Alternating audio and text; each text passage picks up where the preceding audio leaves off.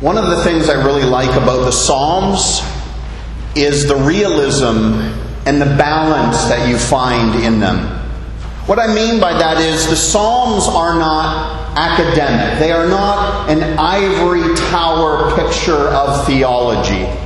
Nor do the Psalms give us a kind of pie-in-the-sky worldview, suggesting that everything is just fine and everything will be okay with no hiccups or problems whatsoever. King David and the other authors of the Psalms address the full spectrum of life circumstances, the good, the bad, and the ugly, all while urging us to live in a very particular way. Now, as you read the Psalms, you'll notice that there are, at least two major contextual threads that flow throughout the 150 of them. And the first isn't very pleasant. The first thread that you get from the Psalms is that we live in a fallen world. That is to say that the way the world is, the way that our society currently exists, isn't the way that God originally made it, and it's not the way He originally designed it.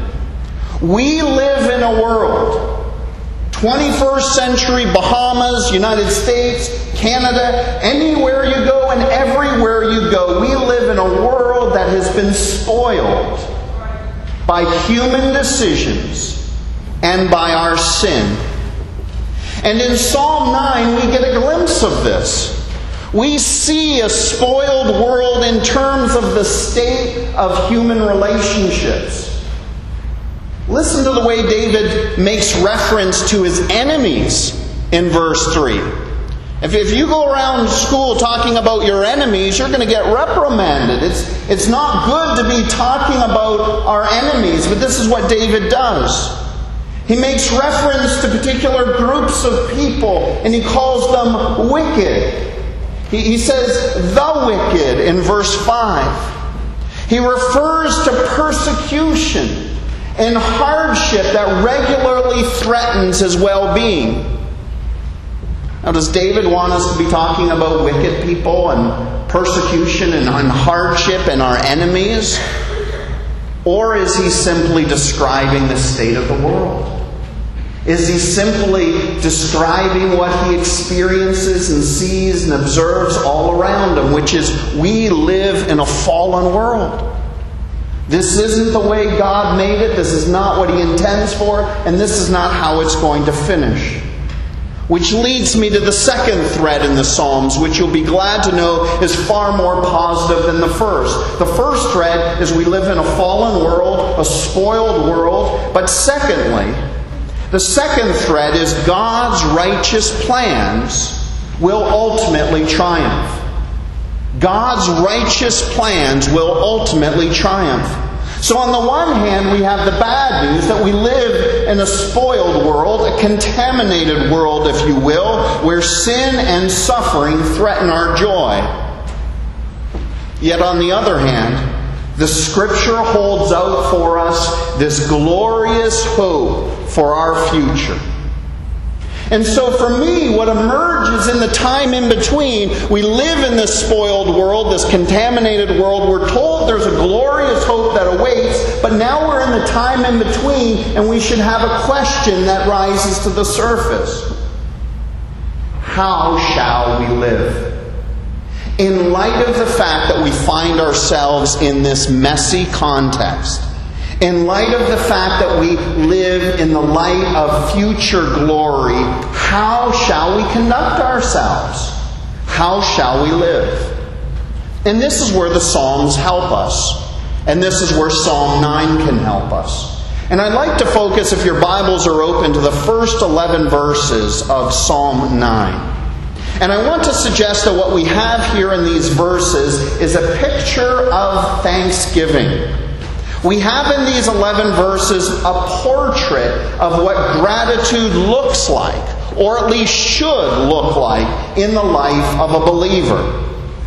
More than that, what we find in the words of Psalm 9 is a picture of what worship should look like. As we walk through this morning the characteristics of thanksgiving, I think you will agree that the same characteristics are readily transferable as principles for worship. Which leads me to begin by asserting this. Expressing God-honoring thanksgiving is an important way to worship God.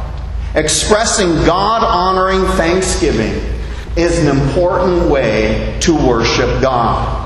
Now this would explain why Paul, when he writes to the Thessalonians, would say, "In everything, give thanks."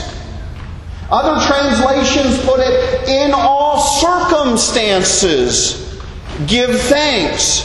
And we might unpack that a bit. When good things happen or bad things happen, give thanks. So what does God-honoring gratitude look like? Well, this psalm presents us with at least 6 characteristics of gratitude for our application. And I say the word application on purpose, because sometimes you come to church and you take in information and you leave and you don't necessarily know what are you supposed to do with this. But the Psalms present principles in such a way that it is very clear and even easy to apply these principles. You can apply them even before you leave today because, again, they're principles for worship as well. Principle number 1. God-honoring gratitude is God-directed. God-honoring gratitude is God-directed. Look at verse 1. David says, "I will give thanks to the Lord."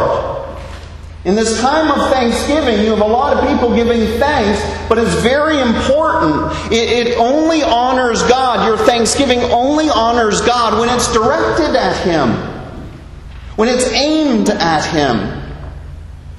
Perhaps your experience has been like mine. I've been at a lot of Thanksgiving celebrations over the years, and I've come to recognize that God isn't always in the picture in those celebrations.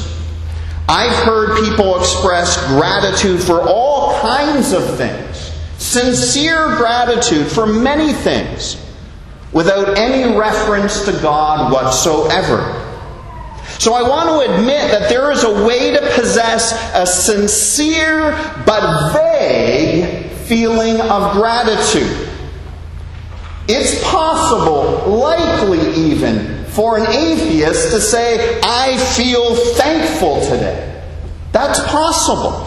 But the only way your gratitude can be God-honoring is if it's aimed at Him. It's one thing for you to be a person who counts your blessings, but it's quite another thing to thank the one who's given you those blessings in the first place. There's no ambiguity in David's declaration. He says, "I will give thanks to God." It's God-directed. That's the first mark.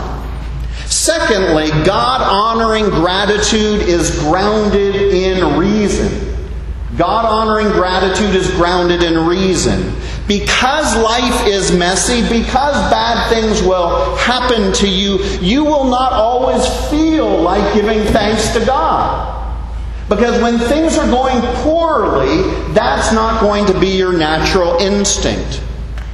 And I suspect that if David waited until he felt like praising, if David waited until he felt like giving thanks, I doubt that David would have given thanks as often as he did.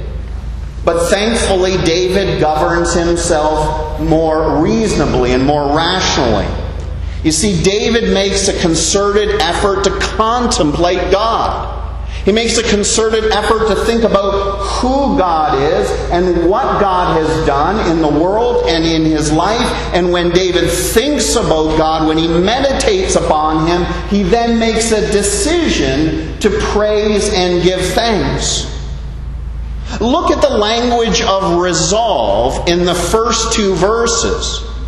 He says, I will give thanks to the Lord. I will recount all of your wonderful deeds. I will be glad and exult in you. I will sing praise to your name. He doesn't say, I feel warm and fuzzy, and so I'm going to sing your praises. He makes a decision. He resolves. He makes a determination. Now, feelings and emotions have an important role to play, as we'll soon see, in our expression of gratitude. But it's important that we know that feelings are not the ground of gratitude. Feelings are not the ground of praise. We do not praise and worship when we feel like it. We make a determination based on reason. Thirdly, God-honoring gratitude expresses itself passionately. This is important for us, for this group in particular. God-honoring gratitude expresses itself passionately. Why do I say that's important for this group? Well, the average Presbyterian, and you may or may not be Presbyterian or average, but the average Presbyterian loves that second point. The average Presbyterian hears, oh, we're grounded in reason.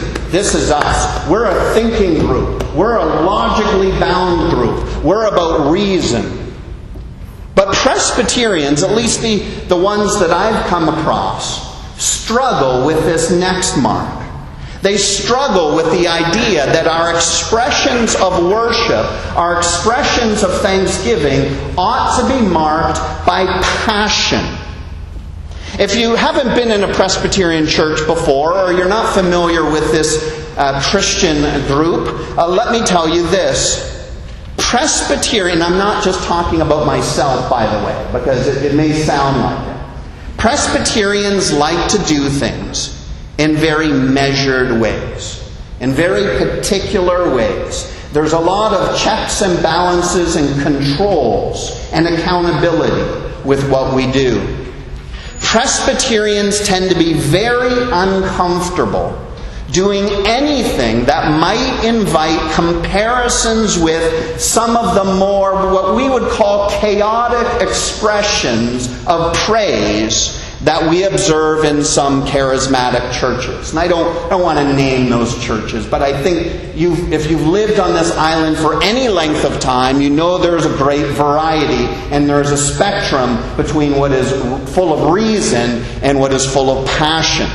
And what Presbyterians often do is they err by saying, we don't want to identify with the passion over here, we're just going to stick with reason. But we err. I want to tell every Presbyterian and every rational worshiper, we err if our expressions of thanksgiving lack passion. If our expressions of gratitude lack passion, we err and we fall short of what God requires. How do I know that? David tells me. David says in verse 1, I will give thanks to the Lord with my whole heart. I give thanks to the Lord with my whole heart. We think, well, that's just David. David was like a charismatic of his day. That's just David. He probably wouldn't have been a Presbyterian elder. Well, let's give attention to what Jesus said. You remember that Jesus was asked to explain what the greatest commandment was. And what did Jesus say? He said the greatest commandment is you should love the Lord your God with all your heart. From the Old Testament to the New, the message is the same. God's people are passionate about thanking Him and worshiping Him. So let's not be so careful. Let's not be so measured that our expressions of gratitude and praise come across as robotic. And anyone who knows me is part of me wants to be robotic, part of me wants to be measured and under control, and the only part that isn't is the part that God's working on. We're meant to be people of passion. David says, I will give thanks to the Lord from all my heart, with all my heart. David models it. Jesus commands it. Be passionate in your expressions of thanksgiving. Mark number 4. This is going to sound redundant, but it isn't. Mark number 4. God-honoring gratitude expresses itself joyfully. God-honoring gratitude expresses itself joyfully. And let me tell you why I don't think this is redundant to point 3. I think Mark 4 qualifies what Mark 3 ought to look like. Let me put it this way. I think you will agree with me that a person can have passion. A person can have a ton of passion without having any joy. And it's not really difficult for me to give an example of that where that's the case. And you know me, I don't like to get into controversial discussions from the pulpit. But let me just share what I've observed. There's been a lot of talk about U.S. politics in the last several months. And as a Canadian living in the Bahamas, let me tell you what I've observed. In discussing U.S. politics with people, I've observed a lot of passion. The average American is not indifferent about what has taken place. They are not indifferent about politics. I have observed a lot of passion on both sides of the political spectrum. And I don't want to sound unkind here, but I've not sensed a lot of joy on either side. What I've observed is these passionately held political views devoid of any lingering joy. And what I want to say is that Christians ought not to be like this. Our expressions of thanksgiving should be passionate, but our expressions of thanksgiving ought to have a winsome character to it. There ought to be a winsome nature, not flippant, but winsome nature to our worship. David says in verse 2, he says, I will be glad and exalt in you. And again, I sometimes get nervous when I say things that are not entirely positive, and I don't mean to be uncharitable in any way. But let me just suggest something, and you can think about it over lunch today. I think this world desperately needs Christians who are glad. I think this world would be blessed remarkably if Christians were more joyful in their expression of thanksgiving for what God has done. As we consider our predicament apart from Jesus Christ, as we consider the reality that, as John Newton's hymn puts it, we once were lost and without hope, as we consider our predicament that the Bible says that we were once counted as God's enemies. That's what the Bible says about people who have not yet come to Christ, that they're under wrath, that they're His enemies. But now in Christ, we are the special recipients of His grace, His forgiveness, His favor, His blessing, and this ought to make the average Christian glad. We're not lost anymore. We're not blind anymore. We're not at odds with our Creator. We've been found. We've been saved. We've been favored, and that ought to make us more glad. And so our gratitude should manifest itself in both passionate and winsome ways. Notice also the object of David's joy. David doesn't simply say, I will rejoice, Lord, in all the blessings you've given to me. David doesn't say that. David doesn't say, Lord, I will be careful to count all of my blessings one by one. He doesn't say that. David says, I will be glad and I will exalt in you. Without regard to what God gives or doesn't give. Without regard to whether things are good or bad or otherwise. He says, Apart from anything you give me, apart from any provision, I will be glad and exult in you. Be joyful in your expression of gratitude. Fifthly, God-honoring gratitude is accompanied by faith in God. God-honoring gratitude is accompanied by faith in God. What is this a call for? This is a call to think back. Think into your past. Think of the ways in which the Lord has helped you and assisted you in days gone by. And when you think about what the Lord has done for you in the past, it should inspire both gratitude for what God has done, but it should also strengthen your hope and faith for what He will do in the future. And again, John Newton's hymn, Amazing Grace, tracks this pattern beautifully. He says, through many dangers, toils, and snares, I have already come. 'Tis grace has brought me safe thus far, and grace will lead me home. John Newton had confidence in future grace because he had carefully tracked and counted God's faithfulness toward him in the past. Similarly, for King David, thinking upon God's past provisions gave him reason to trust God for future provisions. Look at how he closes the section in verses 9 and 10. He says, the Lord is a stronghold for the oppressed, a stronghold in times of trouble. And those who know your name put their trust in you. For you, O Lord, have not forsaken those who seek you. And finally, our sixth mark for God-honoring gratitude. It expresses itself publicly. God-honoring gratitude expresses itself publicly. Now, you probably realize that wider society is very uncomfortable with point 6 in this psalm and in this sermon. You probably already realize that there are contexts where talking about your religious beliefs is discouraged, if not altogether forbidden or legislated against in some way. Where is this evident? Well, I grew up in Canada, and the Canada that I left did not want to hear from Christianity.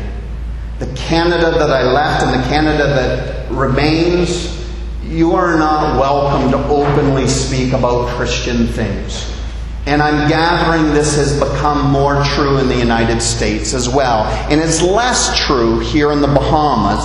But I would say this, even here, the notion that our religious convictions should be kept to ourselves, even here, is gaining traction. For the sake of getting along, for the sake of just not being at odds with one another, there is pressure on faith communities to not go public with their views. Now, this poses a real problem for the sincere Christian. And here's why. You read your Bible from beginning to end, and there's this constant mandate set before God's people. From Abraham to Moses to the prophets to Jesus in the early church and so forth, there is this mandate. And David gives us this mandate in verse 11. Sing praises to the Lord. That sounds like worship in here. Enthroned in Zion. But listen, proclaim among the nations what He has done. The Psalms often take worship that takes place in a context like this, and it says, now you need to go and do this for the nations. You need to proclaim that Yahweh is Lord to those who haven't heard His name. There is a mandate for God's people to proclaim who He is and what He has done.